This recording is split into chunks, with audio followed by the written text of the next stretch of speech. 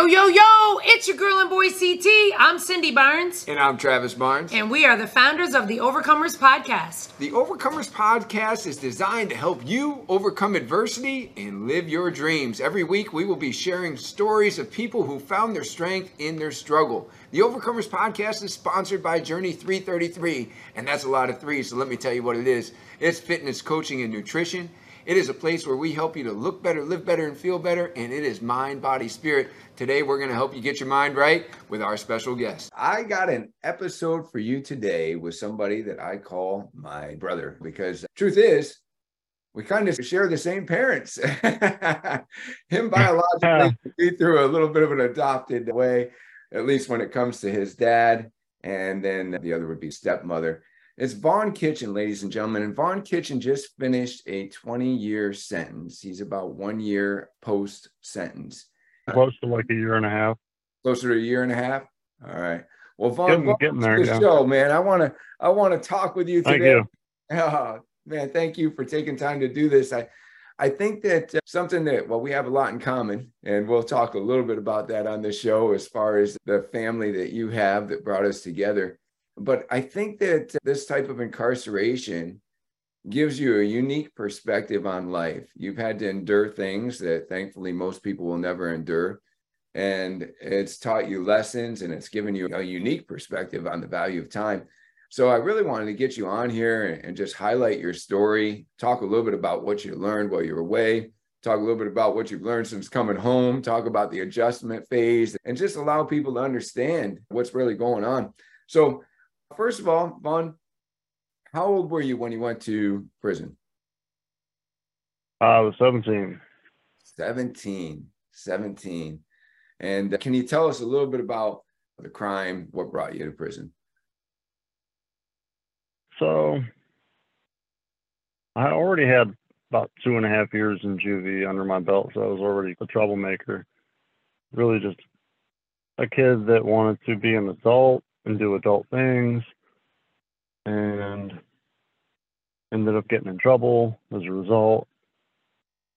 So I was on parole as a juvenile from Nevada, and I was getting close to turning 18.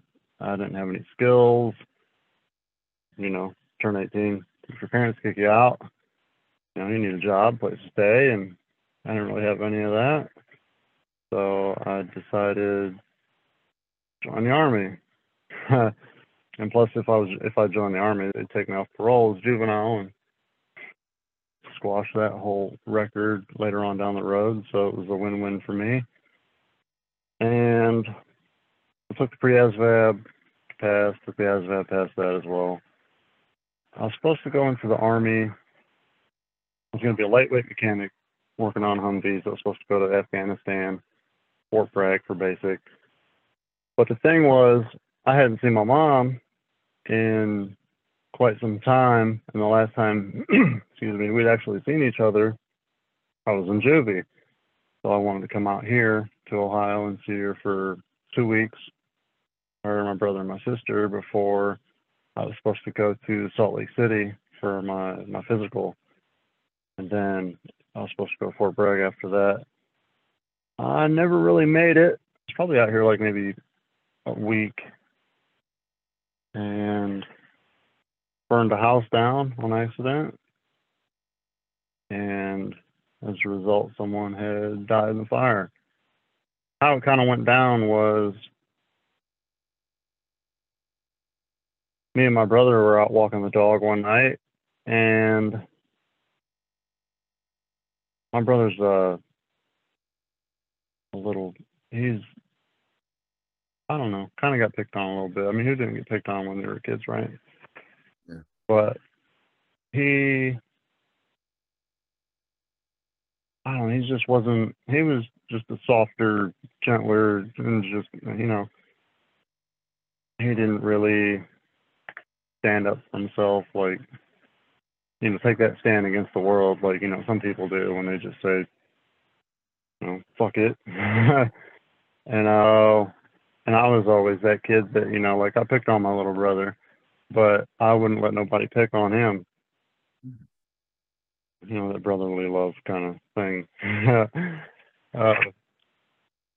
But anyways, we're walking the dog one night, and the group of kids got their vehicles parked in a parking lot, and two of them, I think, were older than us. I know the one was. He's like, "Hey, you with the dogs? Fuck you!" And I'm like, "Who's he talking to?" And he's like, "My brother's like, us." And he's like, "Hey, you with the dogs? Fuck you!" So I'm like, "All right, well, let's just see what he's talking about." So I go over there, and I'm like, "What's up?" And attitude kind of changed a little bit, and I mean his did, and nothing really happened of it. So we walked away, and yeah, I think we were just walking the dog after that, and then they all got it in their vehicles and like started driving up and down the street and kind of like doing that with their fingers, and like they were shooting at us, and I think they had all ended up getting out. And I pulled a knife on them, and they really didn't want any smoke, and they're like, "Put the knife in the bushes, and you know, come holler at us like a real man." And I'm like, "All right, bet." So I threw that shit in the bushes and walked over there and was like, "What's up?" And still, they didn't really want no smoke, but you know, still kind of like being smart asses, antagonizing a little bit. And didn't nothing really happen of it, but I was kind of mad about how, you know, it had just like went down, and I was like, well, you know, I'm not going to be here for long, and I'm not from here, so I ended up finding out where he lived, and he was 21. The main dude that I was, you know, kind of getting into it with, and he drove some piece of shit white vehicle with a loud muffler on it. Everything about him just kind of got to me, irked me a little bit. So I found out where he lived, and long story short, took some kerosene, some matches, went to his house at like 4 in the morning, and looked for his car. All I was trying to do was like just do some damage, some vehicle damage, and it wasn't there. I didn't see any vehicle there. I saw some broke down, something that I don't even know if it worked or not. It had a window down, and I was like, well, this will probably do. I'm already here, so poured some kerosene in the vehicle, lit a match, threw it in there, walked up, and later on down the road, well, the next day, I found out that there was like this mush fake carport above it that I didn't realize, and really what it was like two beams, two posts with a couple of beams over it, and it just happened to be attached to the house. Like it was just some rink-a-dink, you know. And but like as I'm walking home after I did that, you know, I'd never seen a car on fire, so I'm thinking it's got gas in it. Probably not much. It probably doesn't even run. Like, what happens if, you know, like, and so I'd look back and you see a little bit of a glow in the sky, and all right, and keep walking a little bit further, look back, glow's a little bit bigger, and in juvie I did forester. I fought wildfires for a season when I was 16. In Nevada, when you turn 16, you can get red card certified and fight wildfires at 16, and I had done that. And so, like, I'm a pretty good judge of how far away a fire is, how big, how small, how hot it's burning. I know those factors. And every time I look back, it would be bigger and bigger. And I remember looking back one time, and I seen the glow in the sky and was like, what if the house caught on fire? And I was just like, too fucking late now. But I didn't know, and I'm thinking, well, if it is, you know, what am I gonna do? Went home, went to bed, got a call the next day from somebody I had met. We were supposed to go do some other stuff. We were supposed to go, me and this dude, some bricks. And while they're all parked out there and just He's gonna pick me up and he's gonna drop me off there, and I was gonna throw him real quick and get in the vehicle and speed off. He never showed up, and somebody called. He's like, "Hey man, what's up?" I'm like, "Yeah, where were you at last night?" And he's like, "Hey man, dude, this house got caught on fire." I was like, "Yeah, it was me. Where were you at?" And he's like, "Dude, somebody died." And I'm like, click. And then I remember my brother's room and playing 2 songs on his radio, and these were like songs that I'd listened to for a long time. And like for the first time ever, like I heard the words for the first time, and it was like that weird tunnel vision while I was listening to them. And I still, like, even to this day when I listen to them, like I get goosebumps. And but like literally my whole life flashed before my eyes while I listened to those 2 songs. Like I knew, like I was just accepting the consequences. I knew then what I had done. I knew I was going to prison for a long time, and that was a lot to grasp in 2 songs. What were those And 2 songs?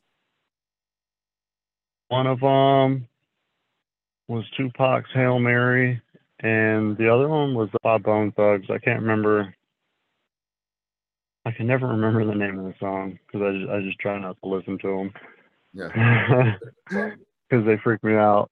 Yeah. But well, I mean, long story short, like it's a long story, but yeah, cops got involved and people told, and it was all bad.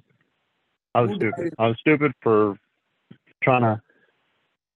not letting it go. Yeah, for sure. I mean, we all do stupid things. And I mean, these guys showed up, they antagonized you. You felt like I'm going to get even and I'm going to go destroy some property. Well, And they thought I was my little brother, and not. Yeah. So was it the 21-year-old guy that died in the fire, or was it someone else? No, it was his grandfather. His grandfather. Okay. Yeah. And ironically, about 10 years later after that, the dude I was getting into it with ended up dying down in Florida. Really? And what did he die of in Florida? I had heard that it was a motorcycle accident. Mm-hmm. Wow. That's what I was told. Yeah. So the cops get involved, people say what happened, and now you go through the justice system and you ultimately end up sentenced to 20 years. I mean, that's obviously a short version of that story, but would you add anything to that? Yeah, they charged me with murder and aggravated arson, and the plea deal was they would drop it to involuntary manslaughter with aggravated arson, and so the max would be 20. And really, I just wanted to get rid of that. I didn't want to fight it and risk getting a light sentence, a tail. So they wouldn't tell me, like, if I took the plea, what they would give me. So, I mean, I just had to accept it. And so I took the plea deal, and because I was a juvenile, they used my juvenile record against me and maxed me out 10 and 10, ran it wild. So when you say that they ran them wild, what does that mean for our listeners as far as your sentence goes? Means they took both charges and ran them consecutive. Okay. Not concurrent. So there was a charge. They stacked them. They took a 10 and a 10 and made 20 out of it.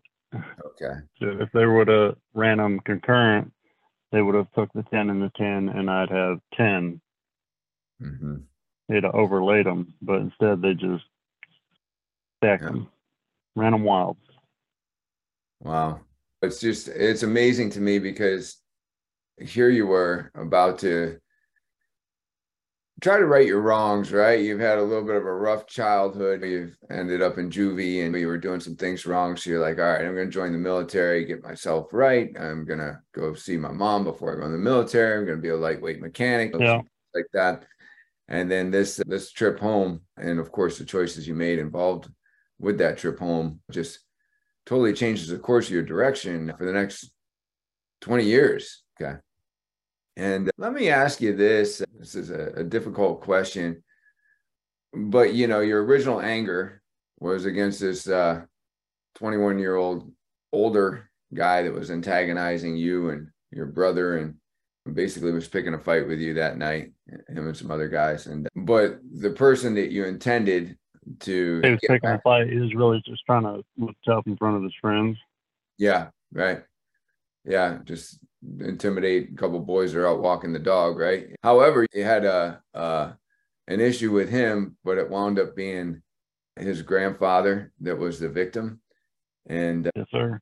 yeah, so that must have been a tough thing for you to reconcile over the last 20 plus years. How's Yeah, that? it was a tough pill to swallow. But I mean, I didn't know him. I never seen a picture of him. So, I mean, I couldn't, put a face to it. It made it easier for me to cope. Yeah, sure. Right, because that is really what it comes down to, right? You're like, well, how do I live with this, right? How do I wanted to Oh, for set a sure. car on fire, set a house on fire, and then somebody died in that. So it's a lot more than what you intended, and of course, change the course of your life. And then you have to figure out, how am I gonna?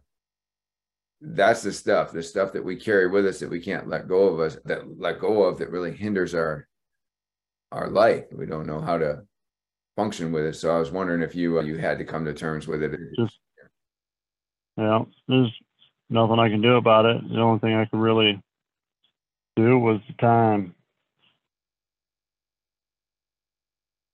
So next question for you. You got 20 years in front of you. It could have been 20 years in the military, but now it's going to be 20 years in prison.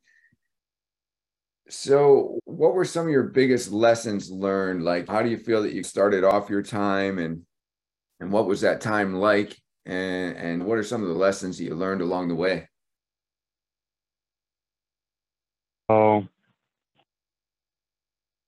and county time is really just like I don't know. I feel like a lot of people, after they've been in the county for so long, when they get to reception, or especially like when they get to their parent institution, are pretty ecstatic about it. Unless you're a sex offender. Right. Right.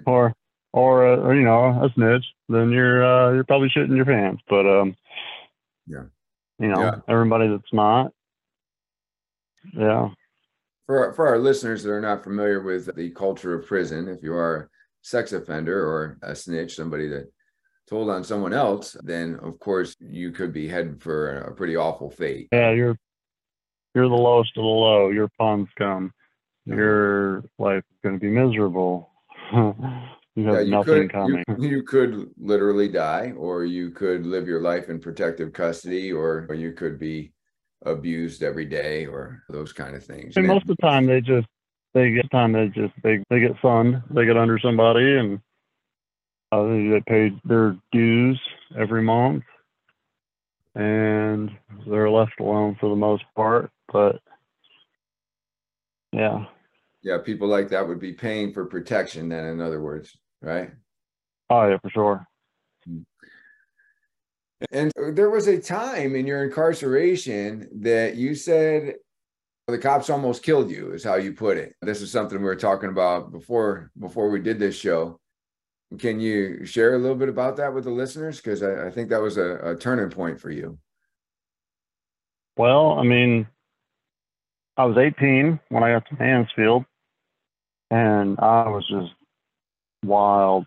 Like, I didn't care. I had 20 years. Like, I just did whatever I wanted. I was stupid. Drink, get tattoos, fight, handball. I was that kid that always thought you could just fight the world with brute force. I didn't know anything about being cunning, being shrewd, manipulative, just to get what you want. And that's the whole difference between swimming up current and as opposed to just taking the easy way down, floating down the current. I was that kid that was swimming up the current as fast as he could, and it got me nowhere. And I didn't care. The more it would set me back, with COs mostly, I'd push further and harder. And I mean, I was pretty wild. I pissed a lot of COs off. Man, I pissed a lot of COs off. And so anyways, they're always changing rules and laws every couple of years. I thought I was going to be in Mansfield for a long time. After my 5 years in Mansfield, it was a point system. And if you had, I was a +3. I started out as a +3. And if you had 5 years in on a violent crime, you could get a point knocked off. If you had a job in prison, you get a point knocked off. If you had a high school diploma, you get a point knocked off. And so when I went up for my security review, which is yearly, the unit manager had asked me if, hey, you're a 0. You want to drop security? And I was like, you know what? Sure, let's do it. Let's get a change of scenery. And so I did. And I got to Richland. And that place is pretty wild. So when I was in Richland, I was there for like a year and a half. When I was in Mansfield, like my first 5 years, I never got involved in like gang activity, and I did my time on my own and never had any problems. And then I got to Richland, and I had some dudes that were bros who I were friends with, and they were like, hey man, just like I had one that he'd tell me like, man, like you got all that time, we want and need you, like we need you, like with all your time, like no matter where you go, you're gonna end up getting the keys and you're gonna be running shit. And finally, like after him just like wearing me down with all that stuff, I was like, you know what, sure, why not? Let's do it. So Let me ask you a couple I questions on started. that for our listeners. You said there were these dudes that were like bros, and what you meant by that is, was that a category or people that you knew? It was the brand. It was the Brotherhood, Okay, ABs.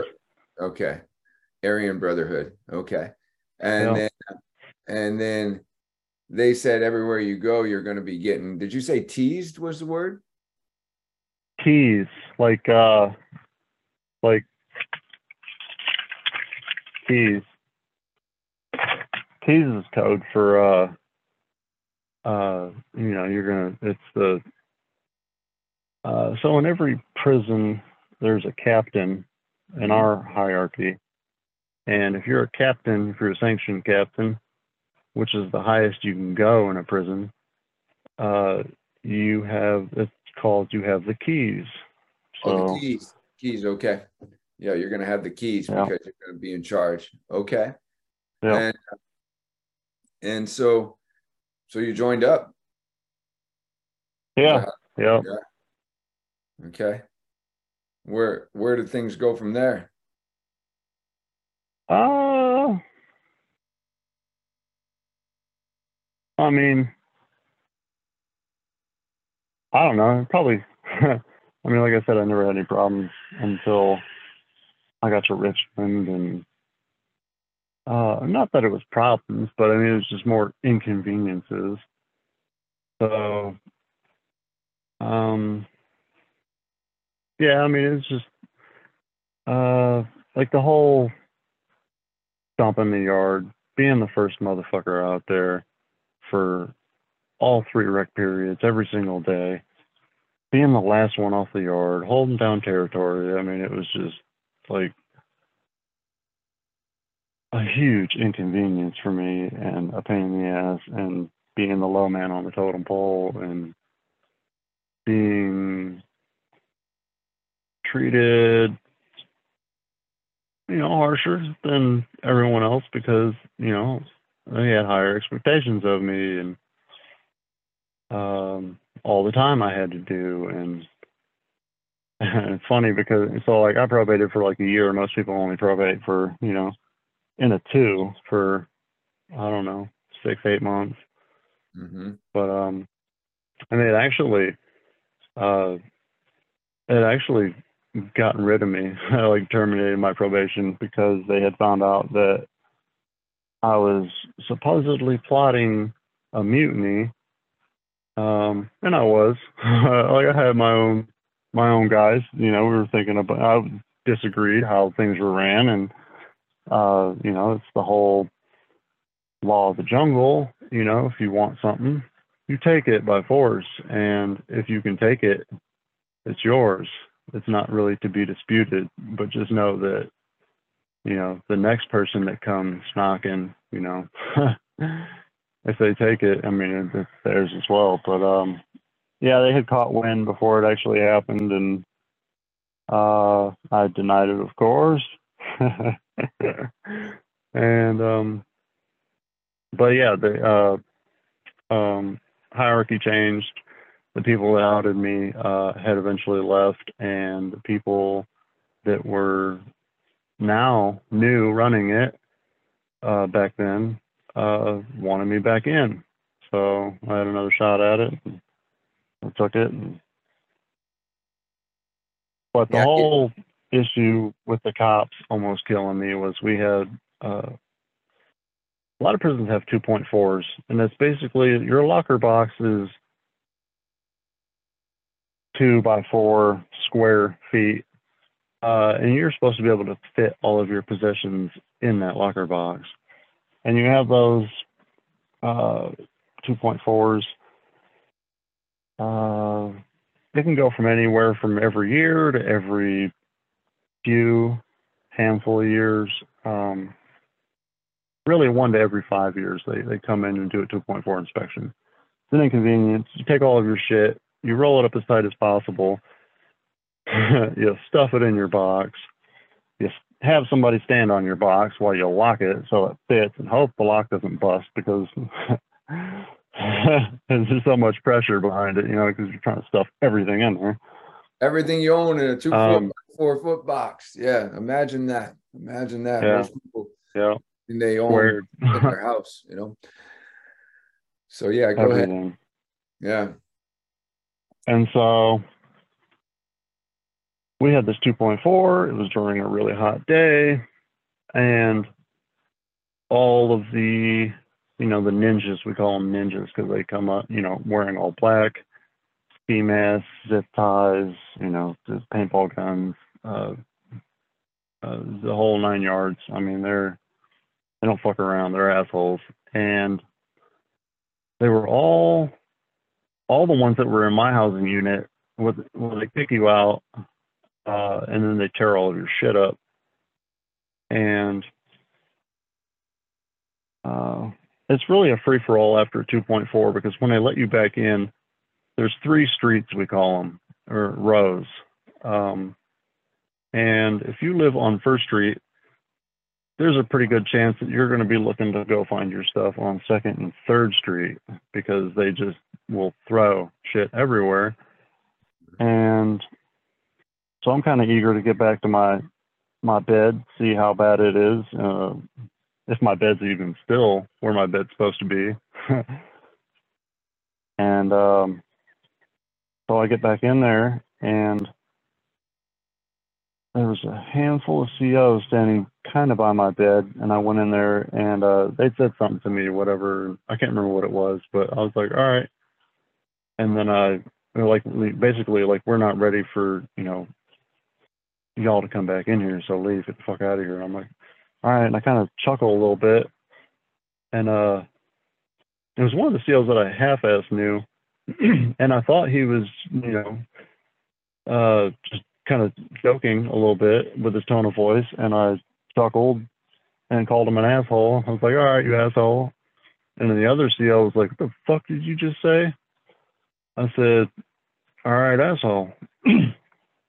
So then he comes up behind me and grabs me by my collar. And I immediately like throw my hands up, like in, hands up, don't shoot. Like that's a real fucking thing. Mm-hmm. And immediately right after I did that, I'm standing still, hands are up, head's kind of down. I know some bullshit's coming. And this dude just hip tosses me, whack my head, my face, right on the corner of the bottom of the bunk bed, breaks my glasses go flying, splits my head wide open, and it just pounce on me. There's like 10 of them just jumping on me, like, take my hands, put them behind my back, and they're basically stomping out all of my joints while they're saying, stop resisting. And I'll mind you, I'm not resisting. It's just, code for them to cover their ass when they're beating you. Stop resisting. So, anyways, they, I basically lose. Oh, they maced me with 2 cans too, on top of that. So I basically lose consciousness, wake up, in the hole, in a holding cell,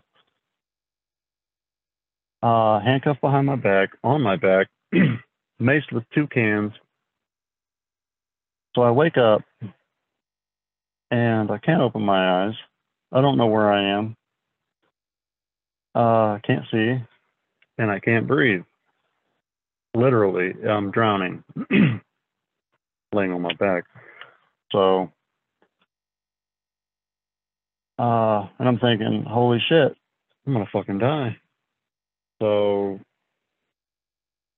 a porter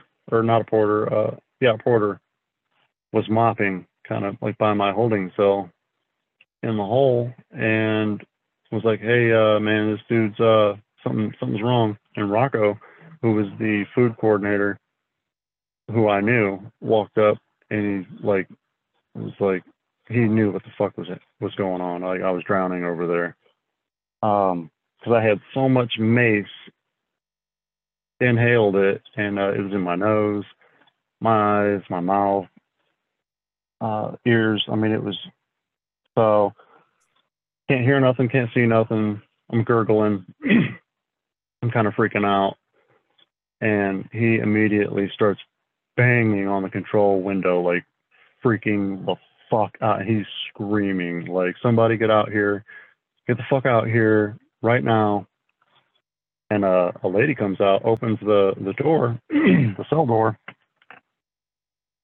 and they sit me up. They sit me up, and they're both holding me up. Pardon me.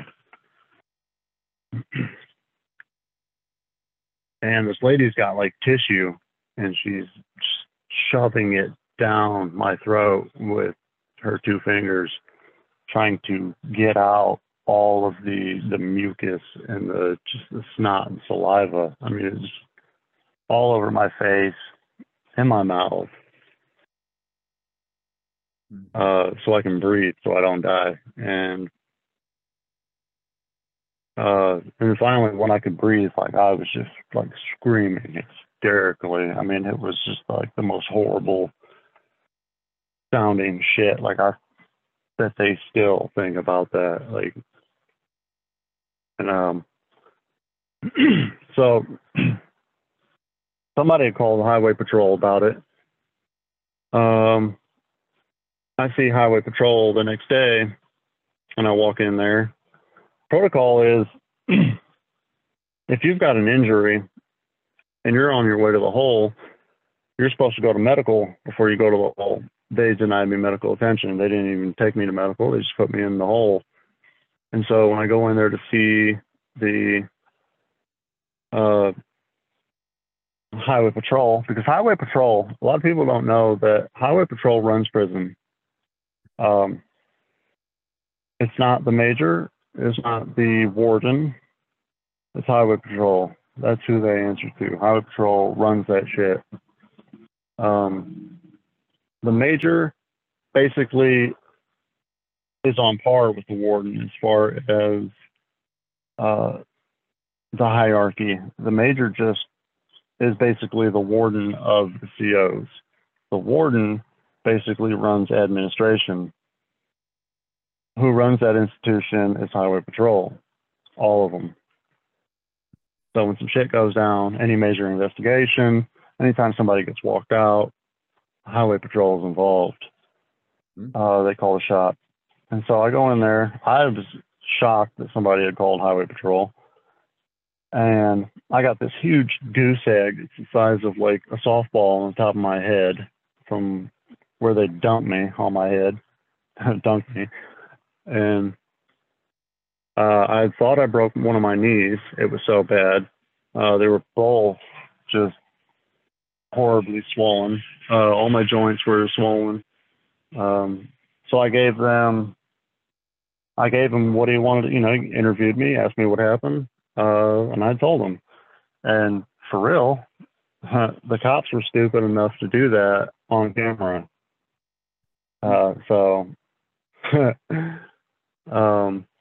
Yeah, I ended up getting a few COs fired over that. Yeah. And the warden, they wrote me out. They were like, hey, man, I was like, hey, man, when am I getting out the hole? Like, I got shit to do. I'm tired of being back here. My headphones are out there somewhere. Like, I got to go get them. Like, I'm trying to, and they're like, no. Like, you're not staying here. I'm like, why not? They're like, you got to go. You're a political prisoner. So they asked me where I wanted to go. I told them somewhere with cells. I said, Allen or Grafton. They said, pick one. I said, take me to Allen. Allen's like the sweetest place in Ohio that you can go to. At the time it was putt-putt golfing, 18 holes of madness. I mean, bocce ball. It's nice. Yeah. So they sent me to Allen. I was there for 3 years. Loved it. But I mean, after the cops had almost killed me, like my whole attitude had really changed as far as life and respecting people. It changed. I realized that swimming up current was not the way to go. There had to be another way, you know, to get what I want in life, you know, as far as whatever it is. And just to be happier, more content. Yeah. And I wasn't quite there yet, but I was pretty close. And met some good people, learned some new things, working out pretty hard still. But before I had even got to Allen, the cops had knew about me. They were waiting on me. Because you don't get COs fired, and then, you know, they don't never, that goes into your file. Yeah. You know, they call people, you know, they know where you're going. They let people know, hey, this dude got you know, some of our brothers fired, and as soon as he fucks up, handle that shit. And so it took me 3 years. Started kind of getting a little reckless, and they seized an opportunity to get rid of me and a brother of mine, 2 birds, 1 stone, and made some shit up, basically saying that I had put a hit out on a unit manager and that my brother was supposed to carry out the hit, which was all fabricated on their end. A huge investigation. Nothing was found, but of course, because it wasn't true. But it was just an excuse to write us both out. And so they did. They rode us lateral. If you get a lateral ride, so if you're like at whatever level you are, if you get a lateral, you're gonna go sideways. You're not gonna go up or down in security. So I was a 2 at Allen. So when they rode me out, I went to another 2. And Belmont, they thought they would just send me to hell on earth. Belmont, gangland war zone. So they rode me down there by Wheeling, West Virginia, and I fit right in. I had a good old time in Belmont. I really did. I really thought I was going to hate it there, but it turned out to be it was a blessing. Let me ask you, it would seem like, you mentioned Belmont as being gangland, and it seemed like you were talked into it early on, that this was kind of the affiliation that you needed, that this is, the brotherhood that you needed to be part of. Looking back, do you feel like that was a wise decision, a wise influence for your life? It seemed like, your thinking started changing when you almost got killed, maybe not being as much of a, swimming up current, as you might call it. How do you feel? What's your perspective on all those things today? I don't regret it. It was definitely a pivotal point in my life. It was one of the main ones, gang activity. One was when the cops almost killed me. One was when, I got the news somebody had passed in a fire. One was when I've got 20 years of the sentencing. But yeah, I mean, I needed it. And for the record, like, I'm not a racist. Not in the sense that you would think, as far as the whole propaganda behind all of it. I mean, my mom can show you birthday pictures of me having birthday parties when I was a kid, and there'd be 30 kids there, maybe 5 are white. Like, I've always just socialized with everybody, always fit in with everybody, never really. Well, I'm glad you brought that up, Vaughn, because that's good for our listeners to know, because if you were to probably Google Aryan Brotherhood, probably one of the top, at least reported beliefs, right, is that they're the superior race, and so there's a lot of racism associated with that. So that's a is yeah, that I mean, and like to a degree, yes. Like we're not like, there's 2 different, like, main factions of racists, quote unquote, in prison, in state prison, not federal. Federal is just an ungodly amount of but in your state, in Ohio, you have skinheads, you have ABs, and we generally don't get along. And the reason is because we just have different ideals.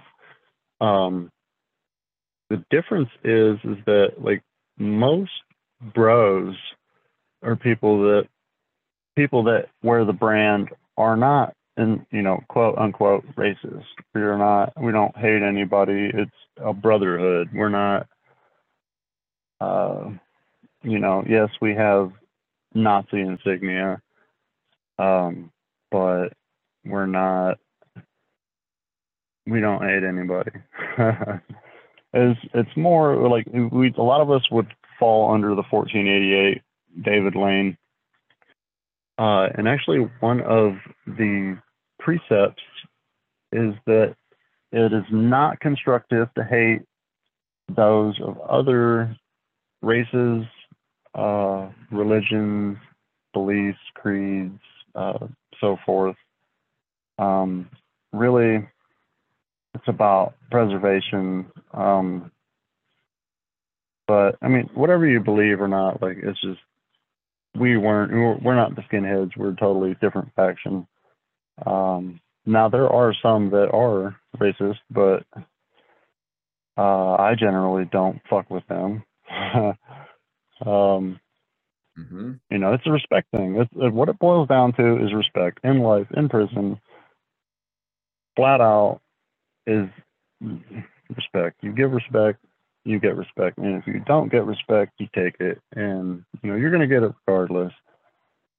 So that's my philosophy on it. Like I mean, believe it or not, like I had way more friends that were not white in prison. Like the most solid people I ever met in my entire life were not white.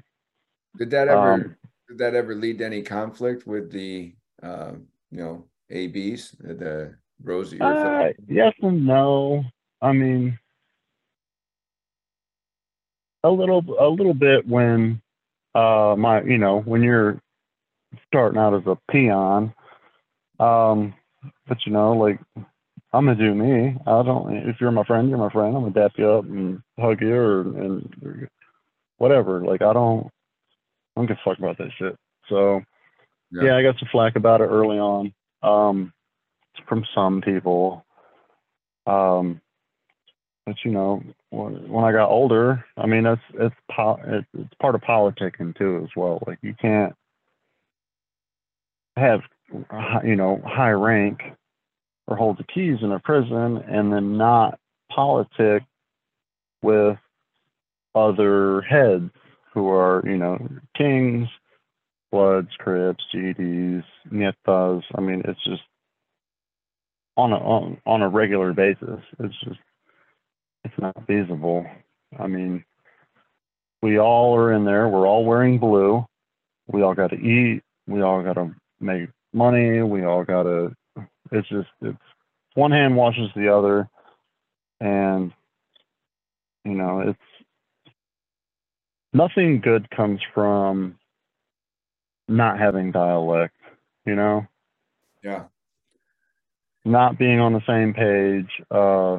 I mean, that's just a recipe for disaster. So, and yes. So that's how politics works in prison. Yeah. No, I get what you're saying. And, I only asked that because I definitely had an incident before where I was celled up with somebody with that affiliation, and I was out working as a trustee, and I was told that I was a disgrace to the white race because there was another trustee that offered me his additional piece of turkey off his tray, and I took that off his tray, and I was told that made me a disgrace to the white race, and I was like, yeah, because he was black, the guy that shared his turkey with me. Radical.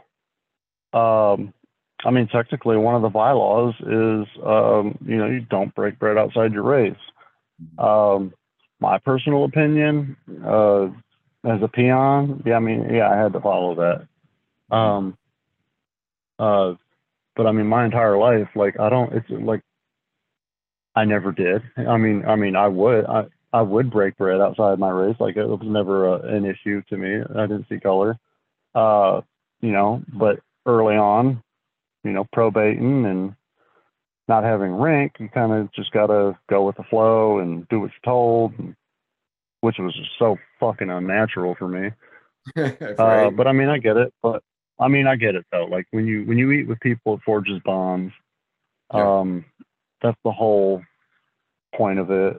And but yeah, like when I got older and rank and was like, I'm gonna do whatever the fuck I want to do now.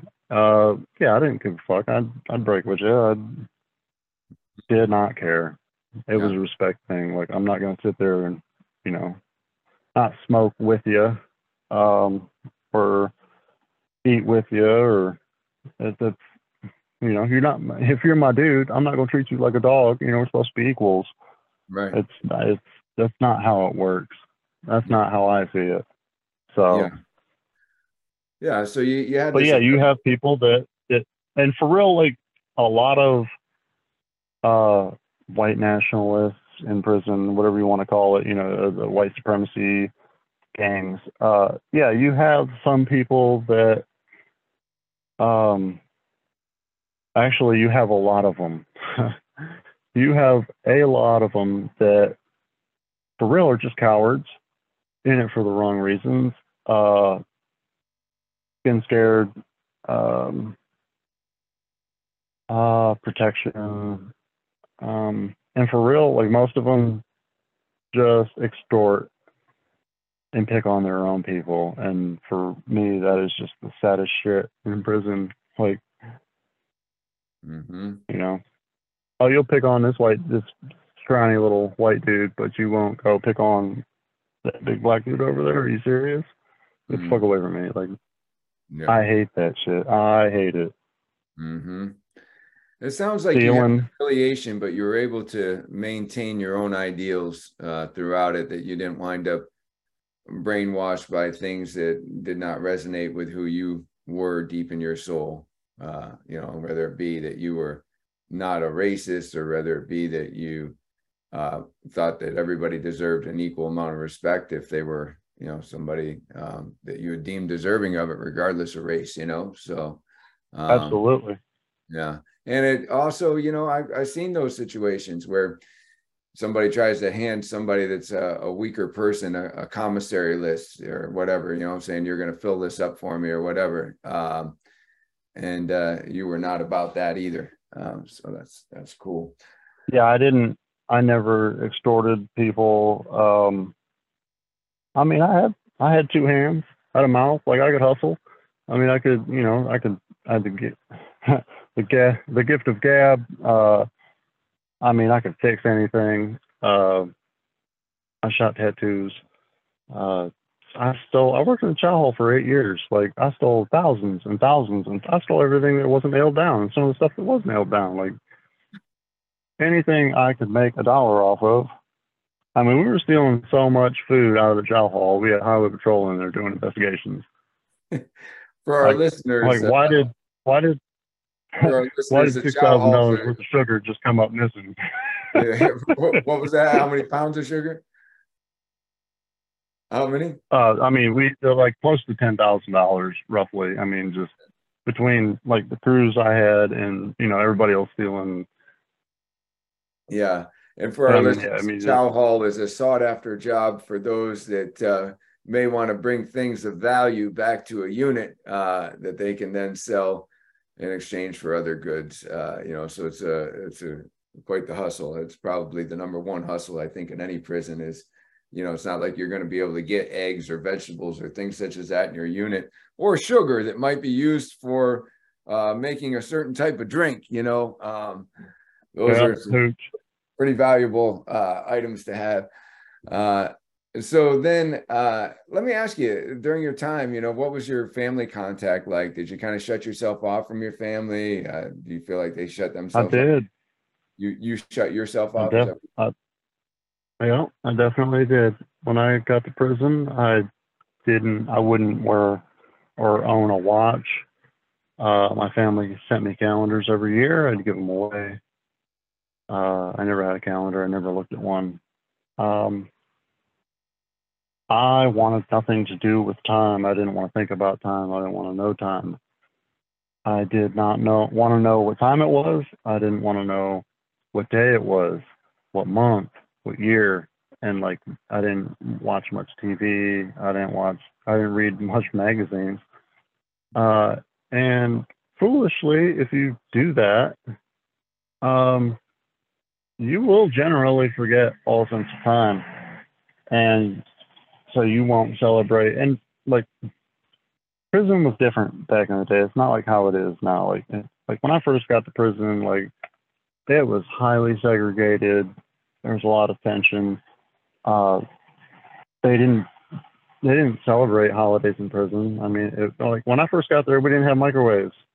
Mm-hmm. We didn't get microwaves in Ohio prisons till 2000. I don't know, 5 or 6. So I mean, if we wanted hot water, you had to make a stinger and boil it. You know, all your buy big babies from ODRC, which was the officers' dining room. Hey, Vaughn, So, could you explain to our audience what a stinger is? so stinger is, so if you cut a cord off of anything, a TV, fan, and you pull back some of those wires off the tip of it where you cut it, you can take two pieces of metal of equal size, you want them long and narrow, and put spacers in between them, one in the front, one in the end, and you can get a zip tie, that'd be perfect. You can put a zip tie over those or tie it, whatever. You put the water or this stinger in the water before you plug it in, so it doesn't blow up power. But yeah, you put it in there, you plug it in, and very shortly after you have boiling water. You actually put your finger in the water and you won't get shocked just to find out what the temperature is. But don't touch anything metal while you have your finger in the water because you will get shocked. But don't worry, it's only 110 volts. I mean, Right. but Wow. yeah, I mean, that's what I, even when we got microwaves for years, I didn't use them, because I didn't know how to use them. They were different from the ones I remembered when I was a kid. It was just this box with like a knob or a button, big button on it. And I remember my dude was like, "Hey man," one year he's like, "I'll cook or I'll supply the food, but all you have to do," it said, "I'll even cook it. All you have to do is just heat it up in the microwave." And I'm like, "Oh my God." So I go to the microwave and there's no door on it, or there's no handle. And I'm like, "How do you open this thing?" So I'm like trying not to look like I'm trying to keep it cool. You know, it's out in the middle of the day room, not look like a fucking idiot. I finally I get the door open. I'm like, whew, all right, I'm halfway through this. Put it in there like I half-ass know what I'm doing. Shut the door. Now, here's the button. How does the button work, right? And I'm like, I don't see no numbers. I'm like, oh my goodness, how do I? So I'm pushing this button. It's not doing anything. And after fiddling with it for a while, I see one of my dudes walking by. I'm like, "Hey, bro, try not to judge or laugh, but how do you use this fucking thing? Like, how do you get it to start?" And he's like, "Really, bro?" I'm like, "Yeah, man." He's like, "Come on, I got you." So he goes over to the microwave. Turns out it's not a button, it's a knob, and you turn it. And as you turn it, the numbers, tiny little numbers around it that light up. And I'm like, "Are you serious, man?" He's like, "Yeah, have it. Enjoy your meal." I'm like, "All right." So, but yeah, that just like blew my mind that I couldn't, Yeah, well, lots of things changed, as you say. I mean, today people have tablets that they can email on, and the photos are no longer yeah, through the mail, but yeah. over the internet, and things are definitely changing. More accessibility to internet or I remember computers. when a local phone call was like $14. Nobody used the phone. Nobody. I remember back when I was in Mansfield when I first got locked up, and for years after, the phones were actual pay phones. Like you punch it and it would go ding. So let me ask you But this. I was really impressed when you and I were talking. There's certain books that you've read on psychology, and you've practiced meditation, and I feel like those books have been game changers for you. Some of your influences. absolutely, Yeah, what are absolutely. they? What are those? So when I got to Mansfield, I mean, my entire life I've been on this quest of finding uh, my spirituality, and I could never. I remember going to the library when I was a kid and getting books on witches and monster trucks, like and UFOs. Like that was always my jam. So when I got to Mansfield, I'm like, all right, I got 20 years to figure this out. And I'd read everything I get my hands on. I mean, Illuminati, paganism, and I started getting into paganism because I knew I was getting closer to that, you know, what I was looking for. Because I remember going to church when I was a kid and just like none of it made any sense. And I'd have questions for them that they couldn't answer, and it just baffled me even more. And so yeah, I mean, one show that I actually listened to for the entire 20 years was called Coast to Coast. I would listen to it every single night. It was actually a show it's still on. It's on AM radio. If you're on the East Coast, it comes on at 1 o'clock, I believe, AM. And it's like a 4-hour show. And they have everything on there from ghosts, UFOs, conspiracies. I mean, you name it, it's on the table. That had a lot to do with me discovering, you know, books like the Emerald Tablets of Thoth, or Hermes. It's actually by the Three Initiates. I kept hearing it over and over again on the program, and I was like, I have to read this. I got to see what it's about. And I did. It really resonated with me.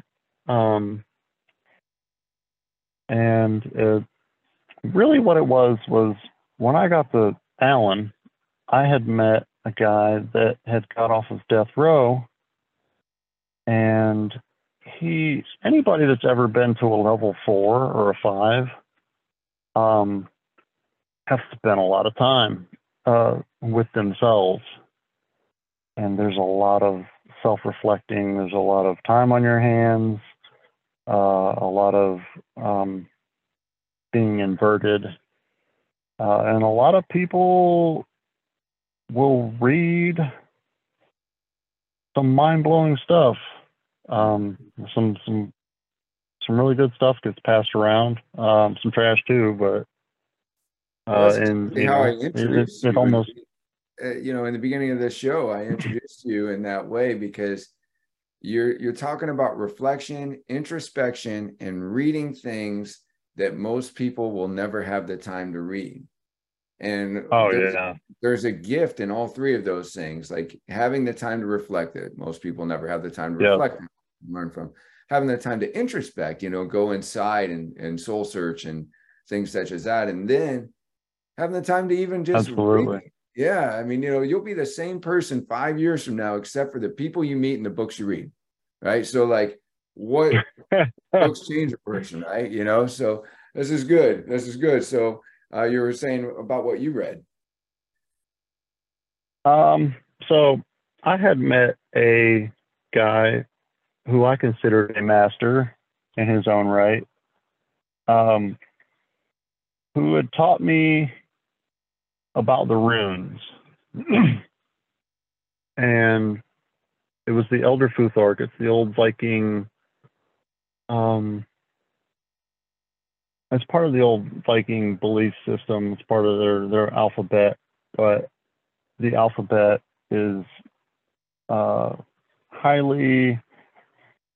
Each rune has a meaning to it, and believe it or not, all symbols do. They all stem from meanings, and just like our alphabet, the runes, for example, just like Kabbalah, the Hebrew alphabet, and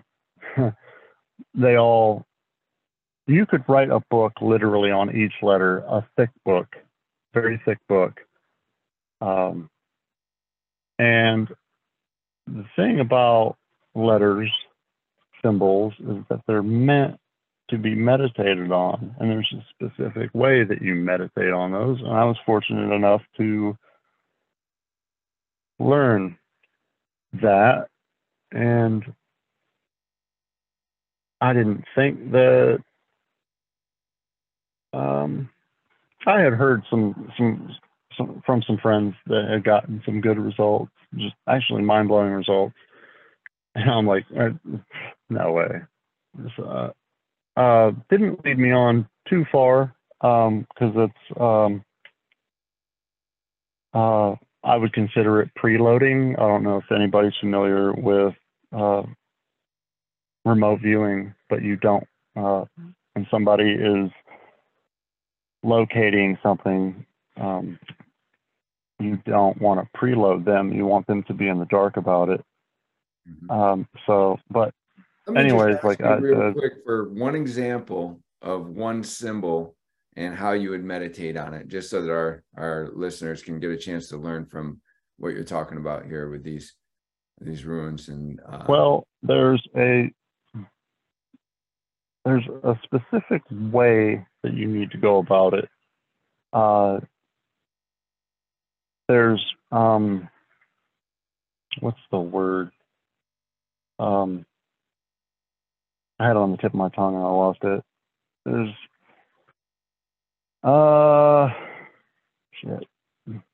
There's an order of the way that you have to go about it, and there's steps, and they're baby steps, and they're things that you need to apply to yourself, that you need to do mentally, physically, in order to be able to achieve what you're trying to achieve. And one thing is that you need to be grounded. You need to ground yourself one time. It's a one-time thing. You never have to do it again. You visualize it in the way that I would tell you. You see it, you feel it, you tell yourself it's forever. And that is a huge aspect of meditating, because when you meditate, you're receiving information.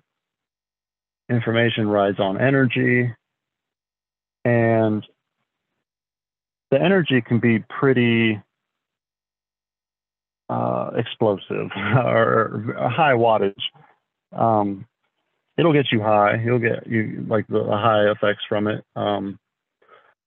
But your intent is to not keep the energy. Your intent is to keep the information. You want to let the energy, that's why you're grounded out, return back to the source so it can be recycled and come back with new information later on.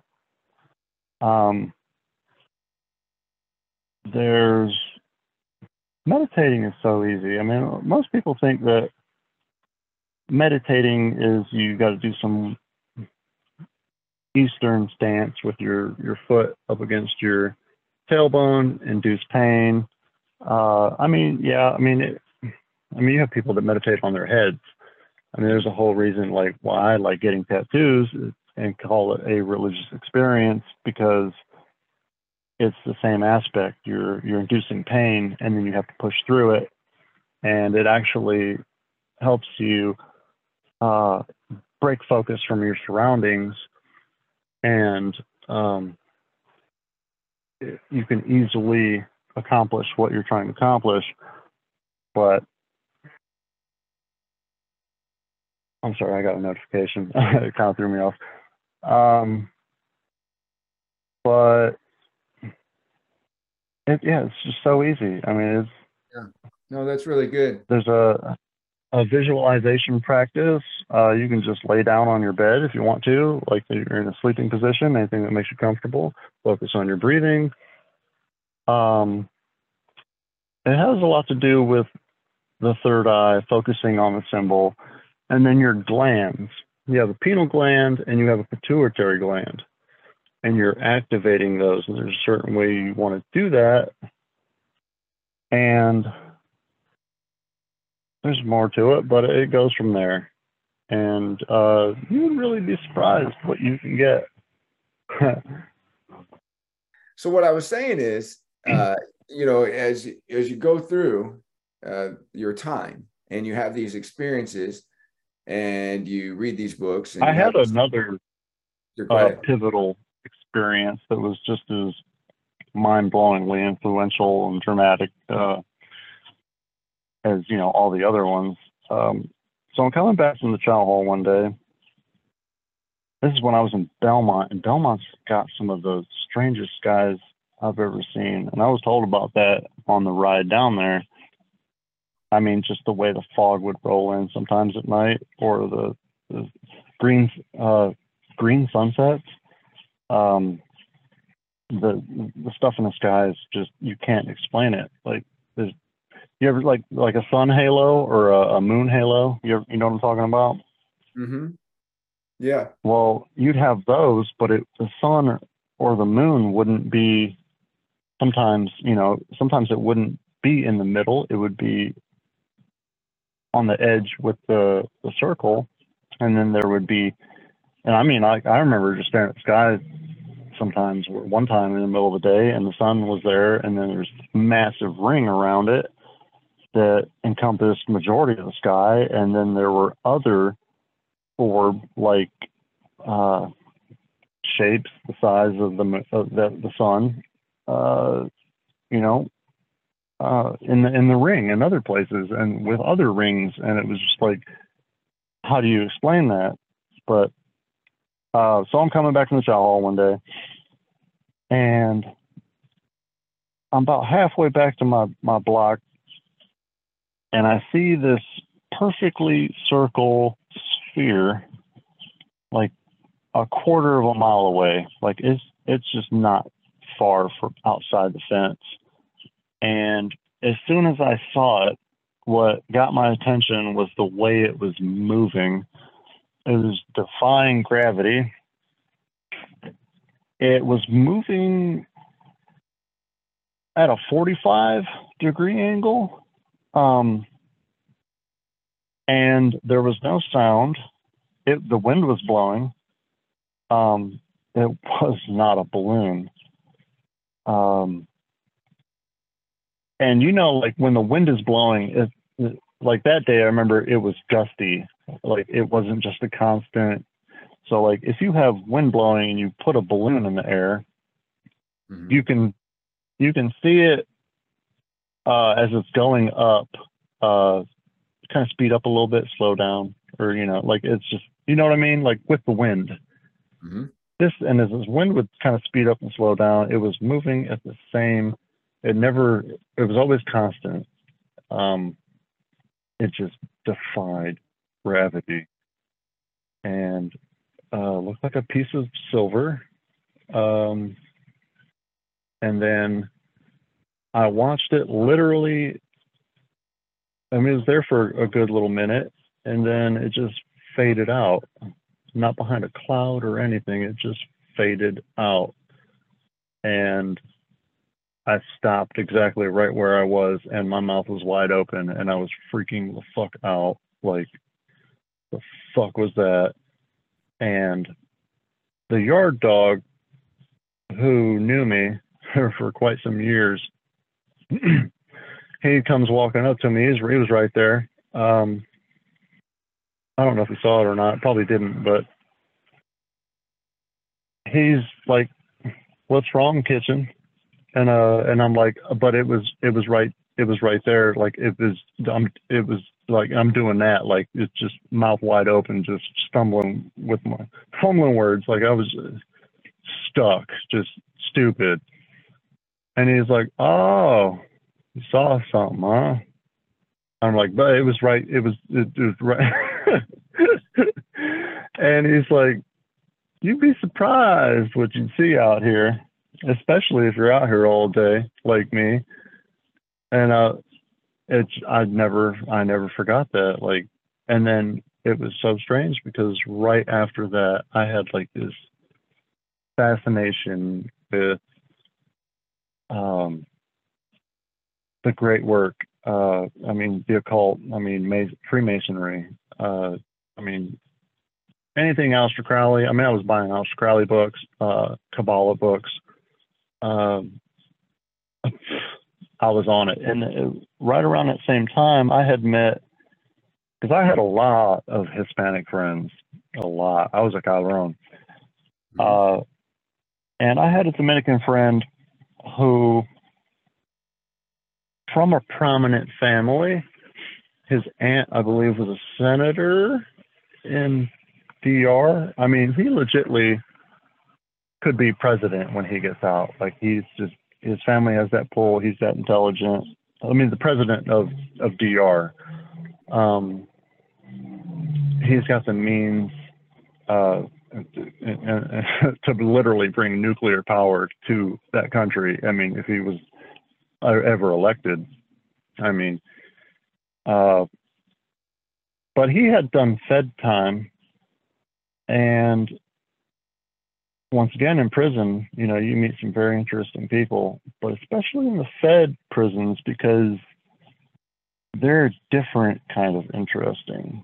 And he had actually met someone, I can't remember what country it was, but he was the former president of, I don't know if it was Guatemala, Honduras, but yeah, he was a political prisoner in the Fed joint, and why not mingle with the former president of that country? And he did, and learned some interesting things from him, because my dude loves to read books. I mean, we were on the same page about everything. Mm-hmm. And he hipped him to a book.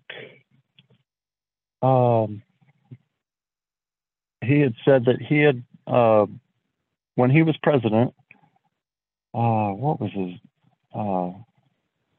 Tony Blair. He said that he had met with Tony Blair one day, and that Tony Blair had gifted him a book. And he said, "What is this book?" And he said, "Well, it's what everybody's reading." And which is fascinating. Why wouldn't you want to, read a book that people that rule nations are reading? Right. And so he had ordered those, that book, and kind of find out there's an institute for that.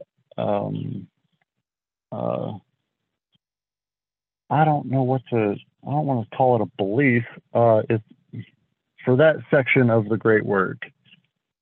And he'd always, you read that book, it's life-changing. And, I've been studying Freemasonry and the great work, Kabbalah, every religion that I can get my hands on, especially the ancient ones or Eastern philosophy, and kind of find out they all are connected. They all have the same message. It's just throughout time, people migrate, languages change, races change, there's an evolution happening. And,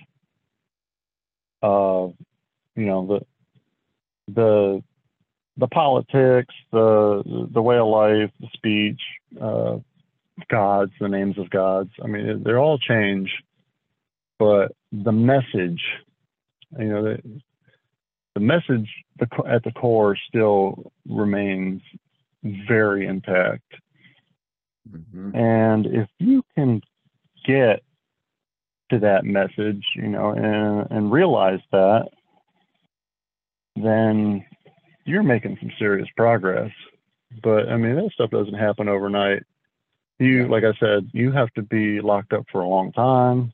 You have to be very inverted, read a lot of books. But yeah, there's some very interesting. I literally just had a friend over not too long ago, and I try not to tell people this stuff really, because they'll stop talking to you. If you overload them with too much information at once, it's too much. It is too much. Right. Okay. They'll literally just cut you off. But I was telling her about auras. We were talking about that, and I said, I mean, it's not far-fetched. You don't have to be special to be able to see an aura. Matter of fact, I can teach you how to see an aura in less than 60 seconds. Like, no way. I'm like, come on, let's go. So I got her in my kitchen, turned the lights on, took the shirt off, kind of swayed back and forth so she wouldn't get eye burn, or couldn't say that it was eye burn that she was seeing. And, you know, like everyone I'd ever shown it to, you know, it's roughly around like maybe 20 to 40 seconds and you can see it. But yeah, but you know, mind blowing but yeah, like when I had discovered that, man, I remember like I was just fascinated with it. Like I would just want to see the aura and everything, every plants, people. Like I remember like when we had our dogs out when I was in Mansfield, and they were doing what we call the retard run, where they were, you know, they're pack animals and they're going to chase the one that, you know, and so one's hauling ass all the way around the yard and weaving in and out of, you know, bushes and stuff. And everybody's like, what are they doing? Because there was some form of like, you know, they weren't just chasing the pack leader, they were chasing maybe something else. And I was kind of looking the way I do to see auras. And then I remember seeing, I had actually done that so much during the day that I wouldn't have to, you know, keep looking for it. It was just like more things without even trying. It just became natural. And I'm seeing more and more. I remember looking to see if there was anything they were chasing. Looked a little closer, and they were chasing these little red orbs in front of them. And the orbs are, you know, maybe they look like cigarette butt, or like, you know, like the tip of a cigarette butt is red, you know. I wanted to ask you a question that's kind of a powerful question. You've learned so much, you know, you've had a spiritual journey, an educational journey, a journey of introspection, reflection. If you could go back and tell that 17-year-old kid some important information, if your older self could talk to your younger self, what would you want your younger self to know? It's weird because like I feel like I remember when I was listening to those songs that I already knew what was going to happen. Like I've already known.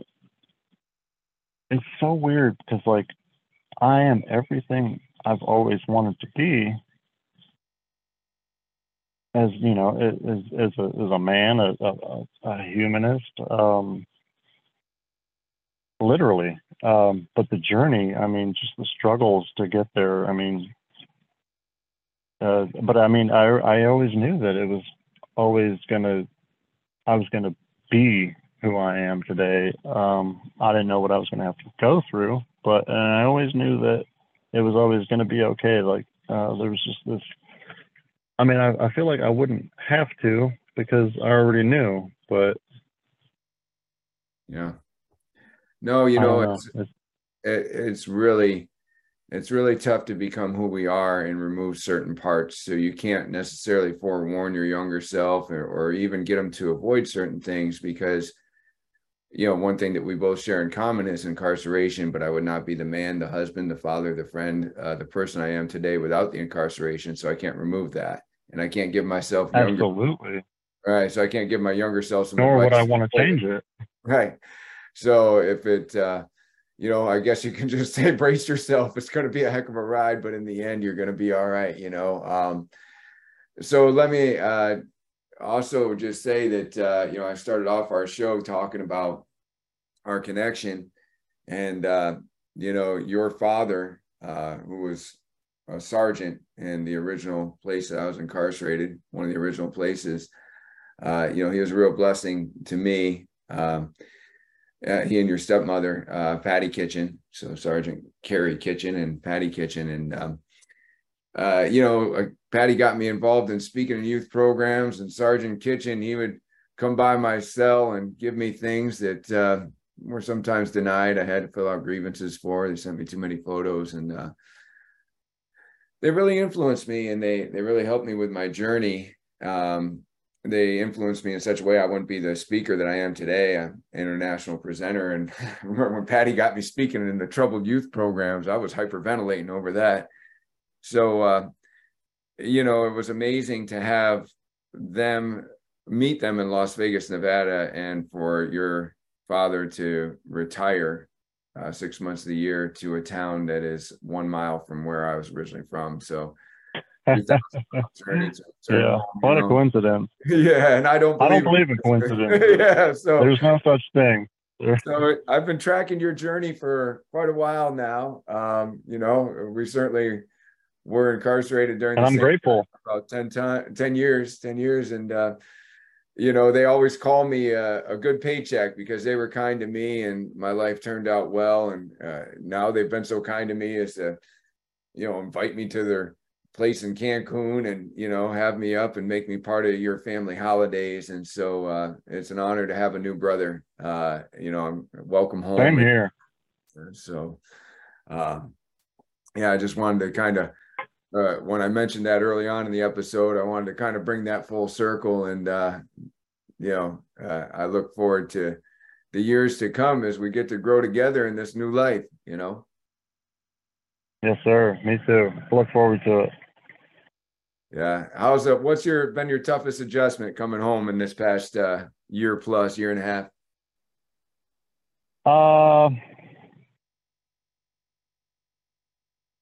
Man, like technology. Of course, right? I mean, just from the microwave to now everything else. Yeah, literally. Like I remember when my mom handed me an iPhone 10, and I was just like, how do you use it? I mean, we had phones in prison, but I mean, they were like, it took me a while to figure out how to use a flip phone in there, like, I mean, it's just like, I didn't know nothing about taxes, filling out an application. Like, I am so grateful that I had so many people people I didn't even know, just look out for me, help me along the way. It's just mind-blowing, absolutely mind-blowing. I'm so blessed and grateful, humbled. I want to thank you for sharing your story today on this podcast. I look forward to getting it out to the world. And Vaughn, we could talk for hours, days. Oh my God. I mean, we could just go and go. There's going to be a part 2, or 3 or 4. There's so many absolutely little things you brought up today that we could dive into and go deeper with all sorts of topics. Oh yeah. But I do want to share with the audience that I asked you to be on here because you have a unique perspective and you've been through quite a struggle, but the depth of your struggle will determine the height of your success. And so you've learned a lot along the way, and there's a lot of good things to share. So thank you for being on here today. Thank you. I appreciate it greatly. And thank you to those that are listening and giving us a chance. We're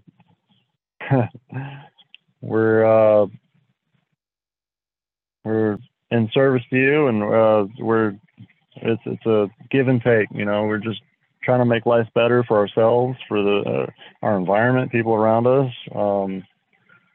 Learn to love each other, respect each other. Life is good. Yeah, definitely. Well, thanks, brother. I will talk to you again soon. I appreciate it. Right. I look forward to it. Be safe, my friend. All right. My brother. Yes, sir. Thanks for listening, Overcomer Nation. Make sure if you haven't already, give us a 5-star rating. Make sure that you share this and subscribe so you can see all of our future content. That's right. And if you'd like to be a guest on a future show, go to overcomers-podcast.com. If you're interested in our franchise opportunities with Journey 333, then go to www.journeyfitness333.com. And finally, if you like what you heard today and you feel like you're somebody that needs a bit more coaching, go to travisbarnes.com.